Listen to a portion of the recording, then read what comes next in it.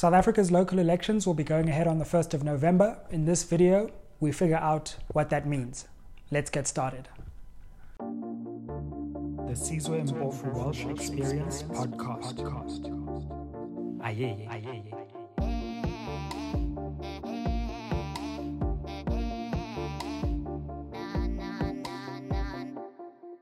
Spread the fire, fam. Welcome back to SMWX. If you're new around here, my name is Dr. Sizwe Mpofu Walsh, and on this channel, SMWX, we explore South African politics through interviews and analysis.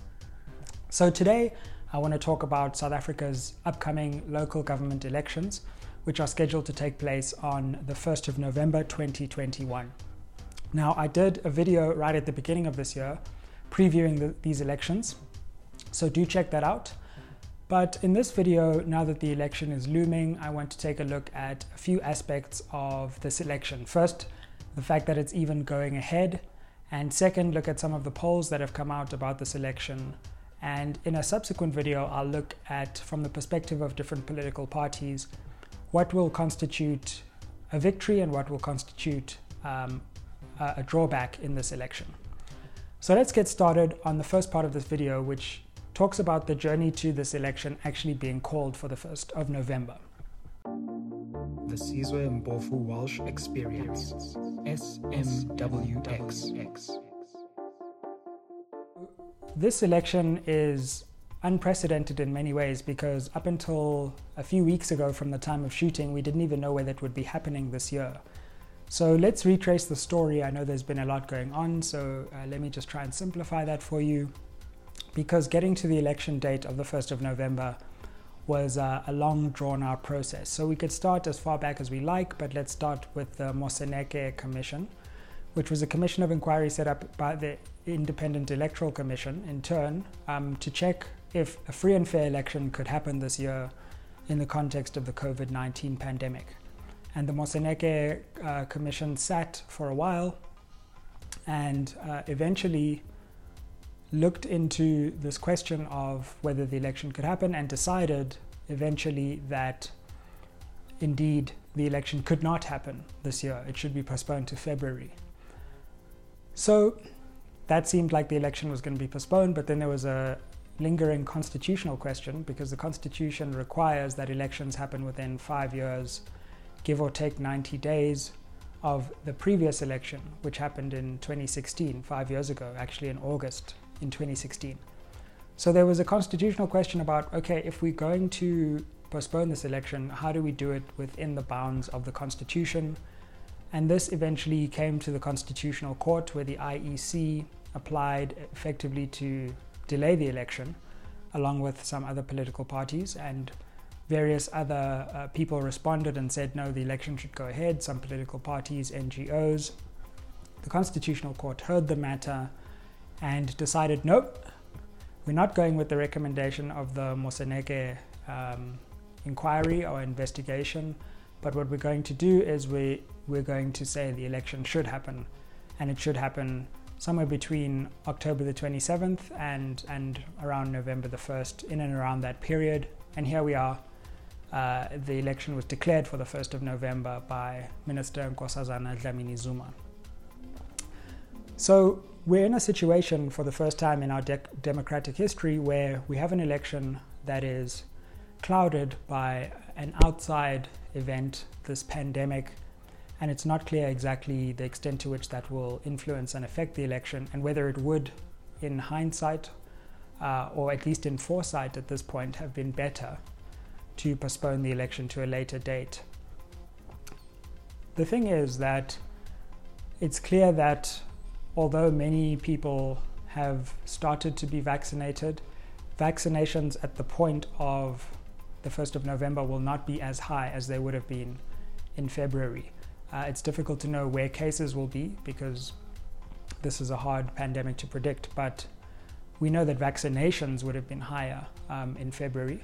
Anyway, be that as it may, water under the bridge now, and the election has been called. So the question really is, what effect will this pandemic have on the election? And there are a number of effects that we need to think through. The first is, in terms of registrations. That's even before turnout, because remember, turnout is the number of voters who vote that are registered. Whereas the number of people who actually register itself, will be deeply affected by this election, and we may see the lowest registrations we've ever seen. We may see higher. We don't know yet, because there are extra registration weekends happening. By the time you watch this, there will be a registration weekend happening, so do register to vote. But it'll be interesting to see exactly how many people do register and whether we actually get lower or decent numbers of registration. So that's one thing to keep an eye out on. The other then, of course, is on election day, the turnout of the election, so the number of registered voters who do actually vote. And that again could be influenced by where we are in COVID, where we are with the vaccination rollout, and we'll see if we perhaps get low or decent turnout. But remember, even if we do get decent turnout, that may be on lower registration numbers. So actually looking at the number of people who vote in this election compared to, say, 2016 or compared to even 2019 will be really interesting and really important, and something to keep an eye on. In the meantime, there's a huge battle going on about the registration of candidates themselves, because in order to stand for a local election, you have to register candidates to stand in wards, especially proportional representation candidates. So in order to be able to contest an election, you first have to register candidates. And most parties actually did register their candidates before the deadline.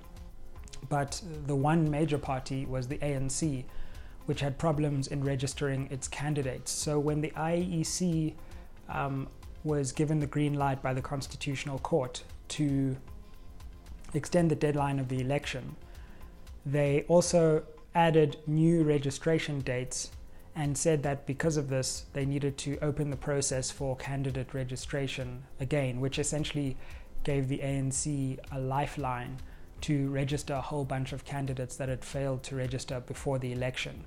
And this would have had far-reaching consequences for its election outcomes and performance. But now the Democratic Alliance has taken this question of the extension of the candidate registration process back to the Constitutional Court, and at the time of recording, we're still awaiting an outcome of whether that will be accepted, and let alone whether there'll be a judgment. The IEC, as I record, has filed, I think, answering papers for that case. So there's still a little bit of ambiguity around whether candidate registration will be reopened, thereby giving the ANC a lifeline. But we'll wait to see what the final outcome is. So we are just weeks away from a major and important election, but still so much up in the air at the moment, and I think that's a key thing that we need to think about. So comment down below. I'm keen to hear your thoughts. Do you think the election should be going ahead? If not, do you think that the Constitutional Court got it right, got it wrong? Should Parliament have taken earlier steps outside of the Constitutional Court to amend the Constitution to allow for an extended deadline? It's far too late for that now, because there would have to be public participation, but who's to blame for this uncertainty so close to a major and important local government election? Give me your thoughts down below. Keen to engage in the comments. So let's move on to some of the polls that have come out about this election, because I think they paint an interesting picture. The Sizwe Mpofu Walsh Experience, SMWX. Right, so in this part of the video, I want to talk about some of the polls that have come out about this election, or one in particular, and that was the Ipsos Pulse of the People. Now, this is a really interesting poll, which continues all the way up to the election. But when you look at the history of this poll, what you find is that it gives you a good ballpark of where voter sentiment lies. So it, of course, won't be perfect, but it will be within a certain margin of what we can expect. You can't expect things to swing like 10 or 20 points away from where this Pulse of the People poll sits, at least historically. So I would keep an eye on that, because it's usually a good marker of where things stand. And one of the interesting things that came out of the most recent poll that was published, this surveyed 1,501 people from various demographics in a mobile phone survey. was that for the first time the ANC in an election poll of this kind has dropped below the 50% mark. Now, it's important to enter the caveat that this is not an election poll. It's also unclear as to what the turnout of the election can be, and that affects forecasting. So this is not a forecast for what will happen, but it's just an interesting perspective to show where the ANC is currently sitting. You'll remember in 2016, in the local government election there, the ANC sat at its lowest ever position, which was about 53%. And it went below 50 in many of the major cities. And so in this election, what we know is that overall, ANC support seems to be dampened and depressed, whereas the EFF is polling relatively well. The DA is polling worse than it did in the 2016 election, but somewhere around, and I'll put the link to this poll so you can read the actual numbers, but I think it was somewhere around 18% with the EFF, somewhere around 14-15%. And what that also shows is that at a national scale, despite the ANC obviously going down to below 50 for the first time, opposition parties, though some of them are doing better than before, like the EFF in these polls, still have some way to go before they can challenge the overall electoral dominance of the ANC. But when we zoom into different cities, I think we'll get a much clearer picture, and just a heads up into how to look into this election. There are multiple polls that come out from multiple places. There's the Ipsos one, there are various other polls. An interesting exercise to do is to look at the different polls that will come out, especially in the build up to the election, and then take the average of those polls. Because we don't have like a major polling institution in South Africa like in other elections, obviously we don't have as much data as we'd like, but it's interesting to get an average between different polls, and that can sometimes give you an even sharper picture of where exactly the voter sentiment is heading.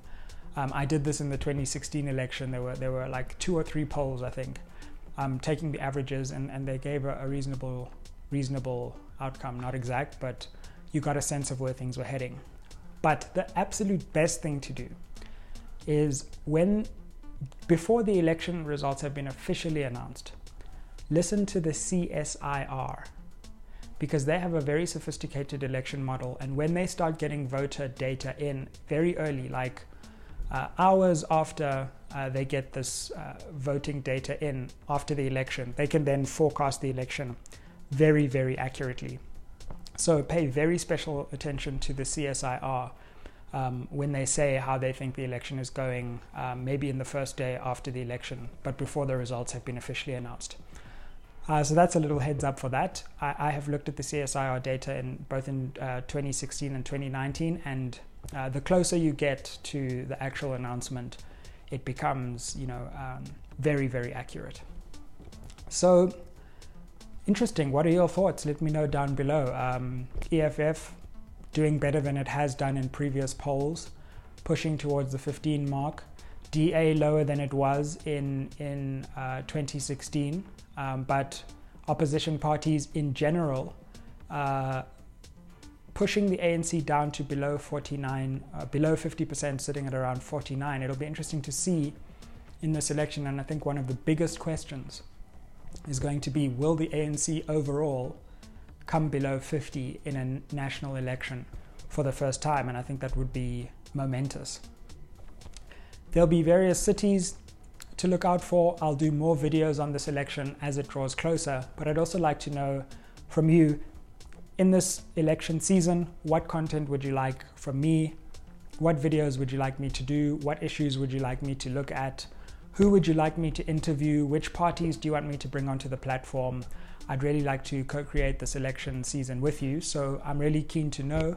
Those of you who've stayed to the end, comment down below with your thoughts on what this channel should be doing.